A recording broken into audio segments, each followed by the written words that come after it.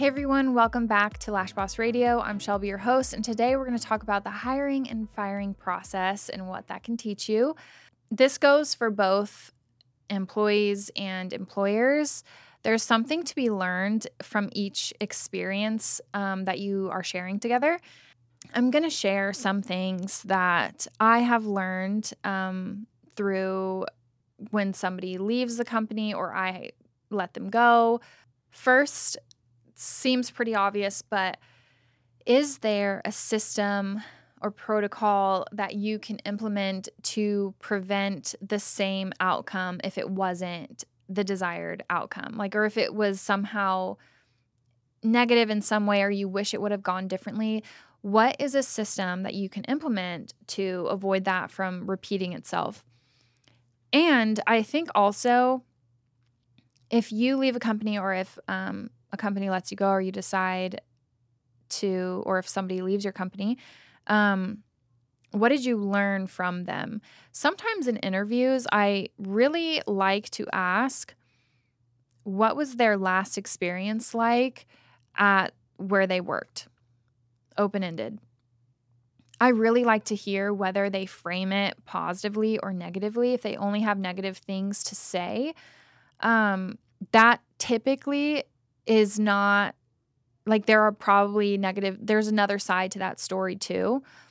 And typically I find that people that are self-aware and can reflect and appreciate good things and just say these are the things that I was expecting and didn't receive, but I did learn a lot or something positive.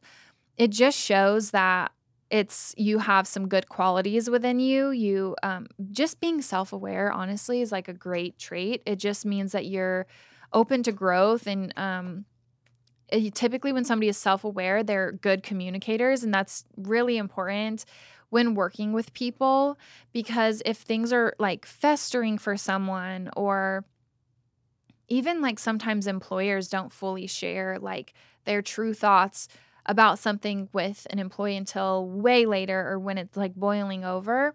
And those things are just not healthy that's not a healthy form of communication. It's not productive.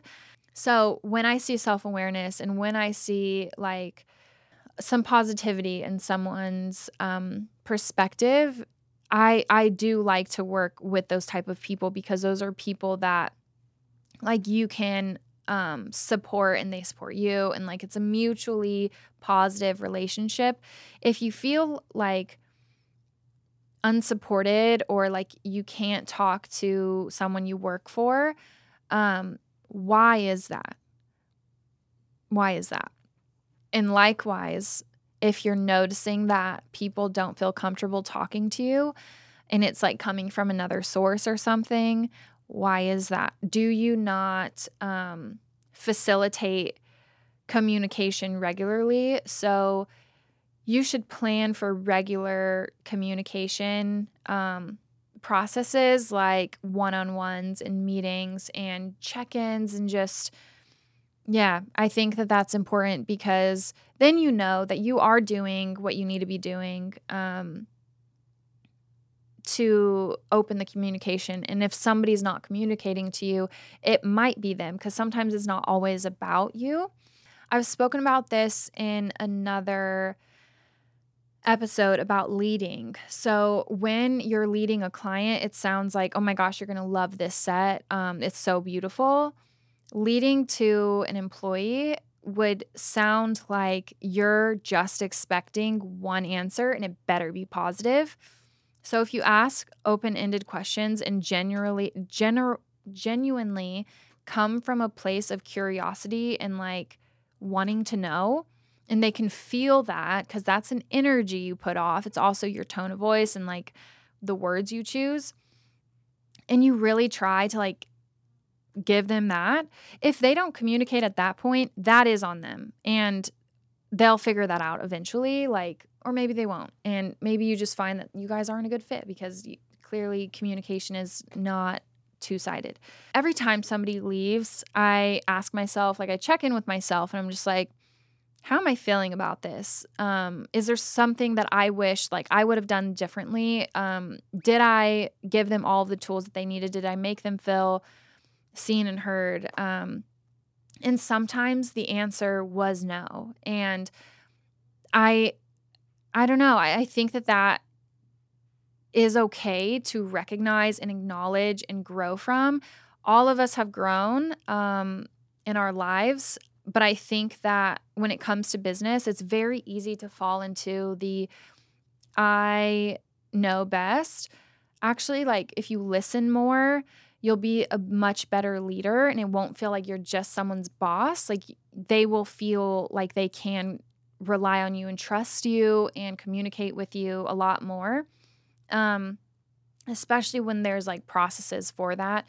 So over time, like I've realized like, oh, there's this system that I need to implement. How can I avoid this from happening? And one of the biggest things that turnover has taught me, I have actually in the salon, there's really low turnover. People typically stay for a couple of years. And the ones that I felt didn't stay for that long, there was kind of like there was kind of a common denominator, and I think that it definitely had to do with our onboarding and training. If that is not systemized and if there's not actually enough time or resources to allot to training somebody properly in whatever role it is, that person does not feel good in that role for very long. There's a lot of things that we could actually get really deep and like dive into, but overall, that person is not going to feel like this was what they expected. And that's the biggest thing that wears novelty off very fast. Even if they were like super gung ho on working there, and then all of a sudden that like light starts to dim, it's typically related to the onboarding and training process. Now, if there's other things going on, like there's so many factors that can go into this, but if there's something going on, like clients aren't rebooking with that person or other artists aren't jiving with that person, what can you implement in your company to help that? So, say the team isn't really feeling the new person. Is there any team bonding things that you guys can do outside of work to get to know one another? There's times when I hear from people in my company today, oh, I really love so-and-so. At first, I like wasn't sure about her, but now I really love her. And a lot of people say, oh, it was after this trip that we went on together because we do like an annual team trip and it's just for personal time. It's not for work. People bonded and you start to see people as people, not like, oh, this new girl, like taking on my clients and stuff. Like that type of like thought process shouldn't be happening. And also, are you hiring people too quickly? And so people are resenting them because they're still trying to build up their books and you just hired someone. I have been guilty of that a few times, and I always shot myself in the foot when I did that because I was like, I love this person. I think they're great. I would love to have them here. But it wasn't the right time, and therefore that relationship was severed. And sometimes it would like even be both of the newest people. Like someone has been here for 3 months and then someone else comes on board. And you think like that would be enough time, but if you're not actually tracking your productivity and your team, like your retention and pre-book and all of those numbers, you actually might be hiring people before the company is ready to take on a new person. It's usually whenever your productivity as a team is around 80%. And if it's not, if one person's productivity is lower, look at their retention and their pre-book numbers, because that's probably telling you something about client satisfaction with that person, with that artist. So when that happens, when you can notice that someone's metrics are a lot lower, that person needs to be poured into more. There's nothing wrong with this person. They actually need you, and something is wrong with your training and your processes, that something is not happening. And if you feel like you keep saying the same things over and over again, you just feel like it's not working, that's another thing. But if that person just feels like they are doing what they're supposed to be doing and they just don't know, or like it was just information overload at first and they were like thrown into it, and now their client retention is low, they are getting down on themselves, they're not booked, and these are just like cycles and snowball effects that happen. So what you don't need is a new person. This person that you hired 3 months ago needs to be trained again on certain things and refreshed again. And that would probably have a greater effect than hiring someone else, because now you're allotting all of your resources to now training this new person when actually this person is about to leave because she's still not improving and her situation's not improving. So I know that was a little bit of a rant, but I'm looking back on things as they happen in my life and seeing like what was my role in that. And I think that that's super valuable. Actually, there was a girl that worked for us before, and she didn't show up to her last shift. Or actually, she just didn't show up to work one day, and it was following a talk that I had with her where I was very firm, but there was no ugliness. It was just like, I'm holding you accountable for this. I literally just heard you say this in front of a client and to another person, and it was totally unacceptable. And there was an apology said in that talk, but this person just didn't show up. I know how I handled that talk, right? And I know that, sure, like maybe I could have just like asked more questions in the interview, but there's certain people that it's not always about you, and sometimes it is about them. But if it's like you really think everything is about other people and you're not able to recognize like what you can change, what you can improve, then that's a red flag. But this isn't to say like you're responsible for literally every single person like having their own stuff. Sometimes people just don't mesh well. People just aren't self-aware. And these are qualities that there was change implemented after this, because there was qualities that I made sure to look for in the next person versus just blaming myself for something that actually didn't have to do with me. Pretty much everyone else, there was something that I did feel responsible for, whether it was like not giving them enough training and time and like attention. This happened a lot whenever I had 2 salons, and it was a big factor for me wanting to consolidate into one salon after having 2, because I felt like everything was split. My time and energy was split, and I was still building salon 1 while salon 2 was getting off the ground. And new hires weren't getting 100% of anyone because everyone else was busy, and I was usually the one training. So what was that? That's the onboarding and training process. That's not understanding like you weren't supposed to expand to number 2 because you weren't using all of your resources at 1 before that. Meaning there you could expand your hours, you could expand the days that you're open, you could offer split shifts and hire more people in just that one building without changing your overhead much, versus having another location that might actually be taking away from this one because it's too close, or just because you feel like you need to open the second one. So all of this to say, usually there's something that I've implemented after, and even the reflection of like, hey, is this second location working out? And being unafraid to just say, I want to change the course of this. I think that doing this is a better option. If I had a lot of ego and pride, that would be a much harder decision. And I may still have been white knuckling my way through trying to maintain 2 locations, and then the same process is repeating. So ever since consolidating to 1, I have always been like affirmed that it was the right decision. And there has been a lot of growth since doing that. There has been other things like employees that have stolen. That does have a lot to do with that person, but is there systems you can implement to where that's not even a temptation, to where that's not even available to happen? Even in situations where someone had been lying about something and I had to fire them, I still reflected on what system or what something can be done to not even have that be an opportunity. Sometimes that's appointing a manager, especially on times when you're not there. And a lot of it is just communicating with the entire team on what's going on. A lot of times I love to ask, like, what is something that would be more helpful that the desk can do? Or like, is there any advice you have for the desk that makes y'all's lives easier?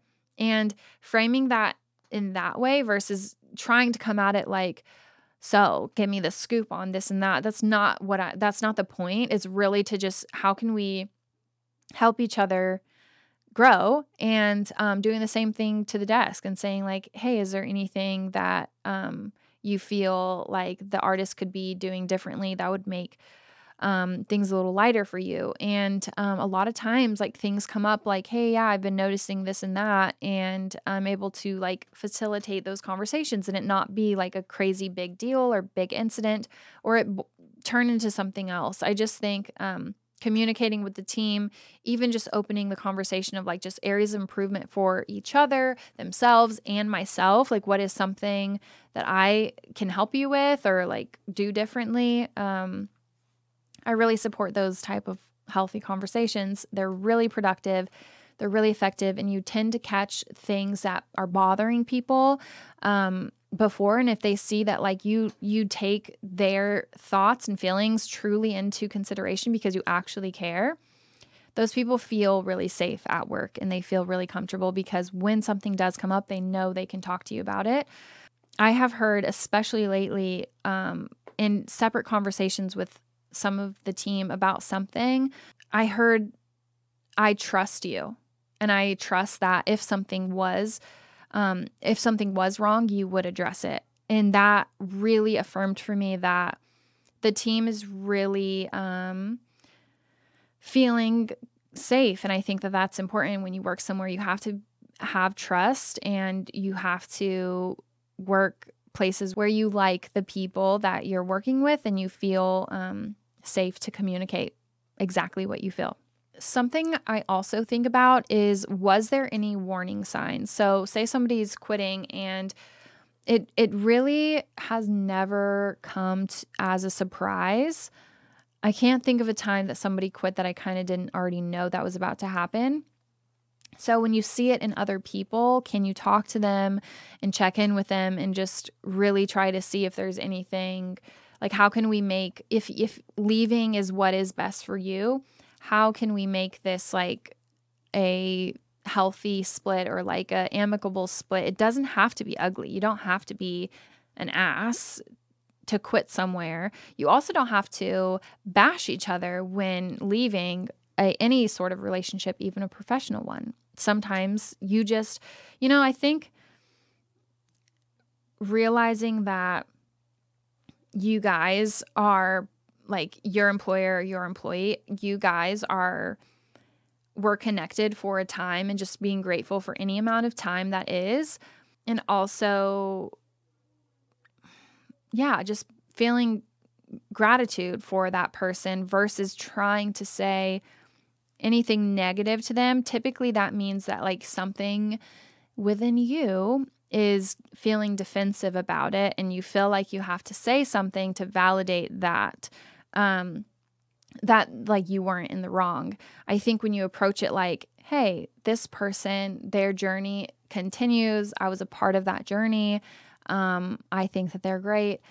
Maybe they're not perfect. Maybe there's something that you wish would have gone differently, but you could there's always like forward motion. Like there's always some growth to be had and some lesson to be learned by everyone you cross paths with, especially professionally. So yeah, I am actually friends with several people that have once worked for me, and there's some people I'm not. Another reason why somebody might not work somewhere is if they don't feel appreciated and seen, if they only hear the negative things that they do and not anything positive. If they don't hear enough praise, like that actually matters to some people. Think like words of affirmation, that's some people's love language. And when you only come at them with criticism, that can break someone's spirit. And I was guilty of this too, especially in my first couple years owning a salon, that I really would look for like what things can be improved. And it came from a place of like wanting just improvement and growth. But the delivery and the emotion behind it mattered a lot. It's what are they doing right? And do you say that as much as you're saying what can be improved on? Because I think it affects how people feel, and how people feel affects the way that they think, and how they think affects their actions. So if somebody doesn't feel that good about you or about the company anymore, they will probably exit. Lastly, in the hiring process, I know we mentioned earlier about some of the questions that you can ask where you're finding the qualities in somebody, like self-awareness and the growth mindset. If you are just trying to get warm bodies in the building, if you'll hire just anyone, sometimes that hurts a company a great deal, because if that person is like straight out of beauty school and they are going to require a ton of training and your training process isn't solid, that just doesn't really end well. If you have the resources to train somebody from start to finish, great. If they're a great person, especially. But if you don't, you really, like, your applicants are limited to, it's equal to the amount of time and resources you have to give to training somebody and onboarding somebody and integrating them into the company in a great way. You know what I hear a lot? Like, I think there was a post, what is something you struggle with as a salon owner? And I just was curious to read some of the answers. And a lot of people wrote, nobody wants to work anymore and everyone is entitled. And I was like, I don't have that problem. And I haven't, even since COVID. Every single person that worked with the company came back after COVID, except one. She moved to Houston and she was actually scared, like, about COVID. Still love her and support her though. But yeah, I think that people not wanting to even apply to where you work has something to do with the messaging that is being sent about the culture in your company, or word of mouth, or maybe they just don't feel like that's a good fit for them. So communicate better, and having this mindset of like, nobody wants to work, actually look at yourself and think, what could you be doing differently? Are you putting that energy out for that right person? Or are you really just looking for anyone and then complaining about them when they're not the right fit? This isn't always like a fun topic, just because you really have to like look inward and look at your own role and everything. You also have to like look back on people that you think of fondly, but like there were things that went wrong on both parts. And all we can do is really look for the good in people, recognize areas of growth and communicate those in a healthy and productive way. Equally question like yourself and like what you would have liked to see differently on their part, and see if there are ways that you can implement or facilitate that to just happen more easily in the future. And be grateful for the lessons and be grateful for those things that didn't work out. There's usually a reason for that. Maybe it was that they were destined to do something else or go somewhere else. Maybe that person was just not meant for you too. So gratitude for it all. And there's always so much lessons to be learned by both losing clients and people that you work with. So hope you guys enjoyed this episode, and I'll be back very soon for the next one.